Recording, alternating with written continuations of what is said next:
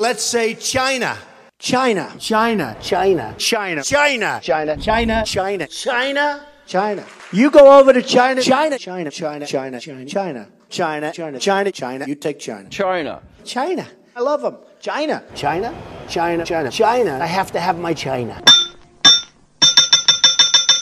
Hi-ho! Welcome to Inside Mining, Hi-ho! a podcast to examine the world of data centers, pools, cloud hash rate, securing blockchain networks, and the future of cryptocurrency. Hi-ho! Hi-ho! Hi-ho! Hi-ho! Hi-ho!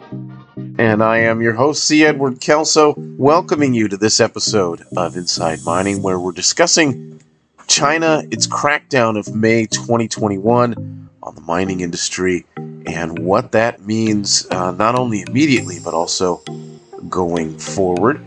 Before we get too far into the episode, just want to take a second and say thank you to the good folks, our friends out at bitdeer.com, who sponsor the podcast so that we can be ad-free. That's bitdeer.com. China's been a large part of the Bitcoin money ecosystem for quite some time now. ASIC miners, of course, are manufactured there by and large, with some obvious deviations around the world. Data centers, pools, for years, really. China's had something like 2/3 of the world's hash rate. And the last time China offered a crackdown of any kind of similar significance, you might remember if you've been in the industry for a while, was back in 2017 when it was responding to the initial coin offering, the ICO craze at the time. The government did in China, went about crushing exchanges. Really since then, for the last, I guess, 3 or 4 years, miners have lived in kind of a gray area. I think a lot of them were expecting, just from my interviews and contacts with them over the years, for something to happen, but it never came. So 3 years, 4 years is just enough time to lull yourself into a sense of security, I would imagine. By March of this year, though, the government definitely went after miners in places like Inner Mongolia, and some thought maybe that particular crackdown be over environmental concerns or whatever, as they were trying to appease the international community, would be confined just to Inner Mongolia. And of course, by the end of May and early June, it was obvious that was not going to be the case. What I do remember at the time reading and talking to miners in China and those who've invested within the provinces there is that some were even, kind of skeptical that the ban would be comprehensive. Remember, again, for years miners in China had worked with local officials, gathering permits, paying fees, investing in infrastructure, but to no avail. Actually, one of the sadder stories that I had heard that was relayed to me in a bunch of different formats was how facilities were padlocked and machines were blocked, and et cetera, et cetera, et cetera. It was pretty comprehensive. And some were thinking that maybe the larger mining areas, the more kind of corporate mining areas that were providing revenue, like Sichuan, would maybe be spared because there's obviously great reliance there on renewable hydro power, which is fueled, of course, by wet seasons and so on. But those miners were closed as well, and hash rate fell. Hash rate, of course, is significant in the sense that, especially coming from China, the sort of the complaint against having so much hash rate come from China is that, of course, that meant Bitcoin was somewhat centralized. You could make that argument. And it's sort of interesting because that's almost exactly what happened. Something like 50% of the Bitcoin network was essentially shut off in late May and early June. But the hash rate falling sort of became a positive for some of the smaller miners, at least in the beginning.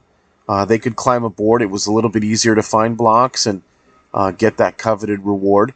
There was a sense that it was a good time, and I know mining pools kind of jumped on and said, hey, this is a great time to get involved. What I can't stop thinking about is with all those padlocked data centers and, taped off, roped off areas. What are they going to do with all those mining rigs?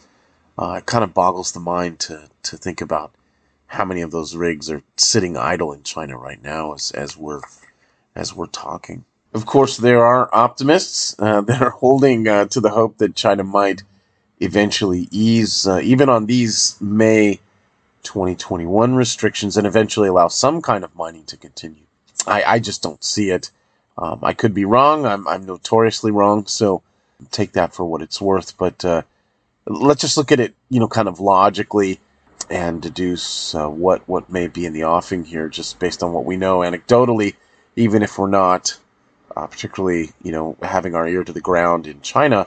The country is on something of an environmental kick, as much as China can be with all the need for resources they have. Cryptos like Bitcoin, obviously tend to undermine a great worry for the government beyond the environment, which of course is capital flight.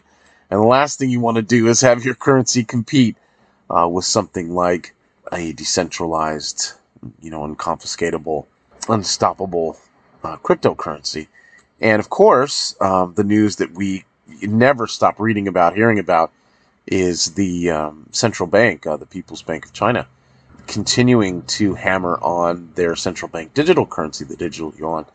And that's definitely going to be in the offing very, very soon. There's already pilot programs all over the place.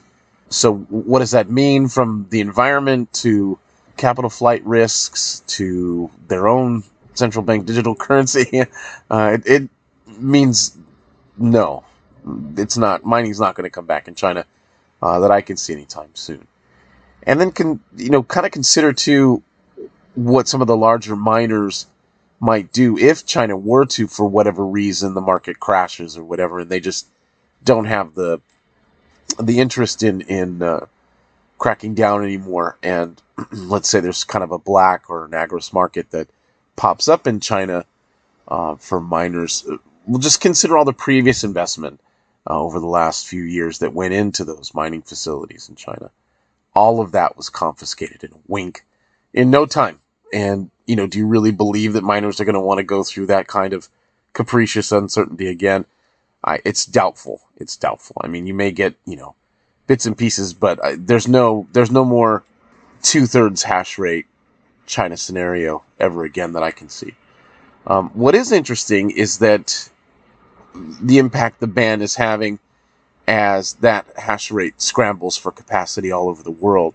Places like Texas and even Kazakhstan are benefiting from miners on the prowl for capacity. And obviously Central Asia has a geographical advantage, at least immediately, if you want to get back up and running over places like the U.S. And it's a lot easier to get back up and running. The U.S. has, of course, and Canada, they're plagued by regulation and permits, and it'll take you forever to get started here. Some people have pointed to Latin America as being a possible fit for the future of mining, and I tend to agree, at least on paper. But there's some immediate setbacks. Obviously, a lot of those areas tend to be hotter climates and more humid, which complicates the cost for data centers setting up quickly. It's not impossible, but not as cheap as previously thought. What I'm kind of thinking with Latin America, though, if places like El Salvador and Uruguay and some of the others continue to kind of lobby for the Bitcoin money to be pouring into an investment like mining to be poured into their regions, is that it'll put pressure on innovation at the manufacturing level to develop more cooling systems, especially like internal rig cooling systems that will kind of solve for that need to always be in a cooler area. So that's going to be interesting to watch. And that's, again, a fallout of having the China ban. And I think that will eventually drive innovation. And that doesn't mean that China's out of the game. Obviously, a lot of its expats, a lot of the leaders in Bitcoin and cryptocurrency generally are Chinese, and many of them have a foot both in their home countries and in places like Singapore and around the world. There's also China is still the leader in ASIC manufacturing, and to be honest with you, there's just so much manufacturing experience in China and a lot of brilliant people there that these machines are just going to get better and better, more efficient and more cost effective. And again, with places like Latin America and others around the world kind of driving that innovation, the need for cooling systems internally, all the environmental regulations that are coming not only in China but throughout the West, I think you're going to see China kind of pivot from obviously way back in the start of all this was China as a leading place to exchange cryptos. That's been crushed. Mining now has been crushed. I think you're going to see manufacturing probably flourish. But again, how long can that last? Especially if the government sees, even the idea of ASICs or mining rigs as a threat. So, lastly, a lot of people have asked, because we're an English based podcast in the West here, about mining, whether there is any hope for North America gaining in this scenario. And of course there is. Obviously, I'm bearish on regulation, but if I'm an industrial, kind of large miner, regulatory clarity, even though it's burdensome and I have to pay X, Y, and Z and so on, regulatory clarity is something that North America offers, both Canada and the United States, and they're not nearly as quick on the trigger to ban things. There's much more transparency and chance for businesses to lobby politicians and change regulations. So North America for sure could become very attractive, and I do believe it will. You're already seeing more and more mining companies go public, which is kind of incredible. I would have thought it would have been exchanges that would have led the way, but it is instead mining companies. And I think, again, immediately you're not going to see a huge bump in North America, but over the next couple of years, look for it. If the United States and Canada can get on the ball here and provide some regulatory clarity for the mining industry, and you have in the United States 50 different states competing for that mining dollar, for that data center dollar, you're going to get a whole lot of scenarios that are attractive to miners. So that's going to do it for this episode. Really appreciate you listening. Do us a favor on your favorite podcast catcher. Give us a like, give us a subscribe, comment, 5 stars, of course, on iTunes. We definitely appreciate you listening. Thanks as well, as always, to bitdeer.com, bitdeer.com, for their sponsorship. And we'll see you next time.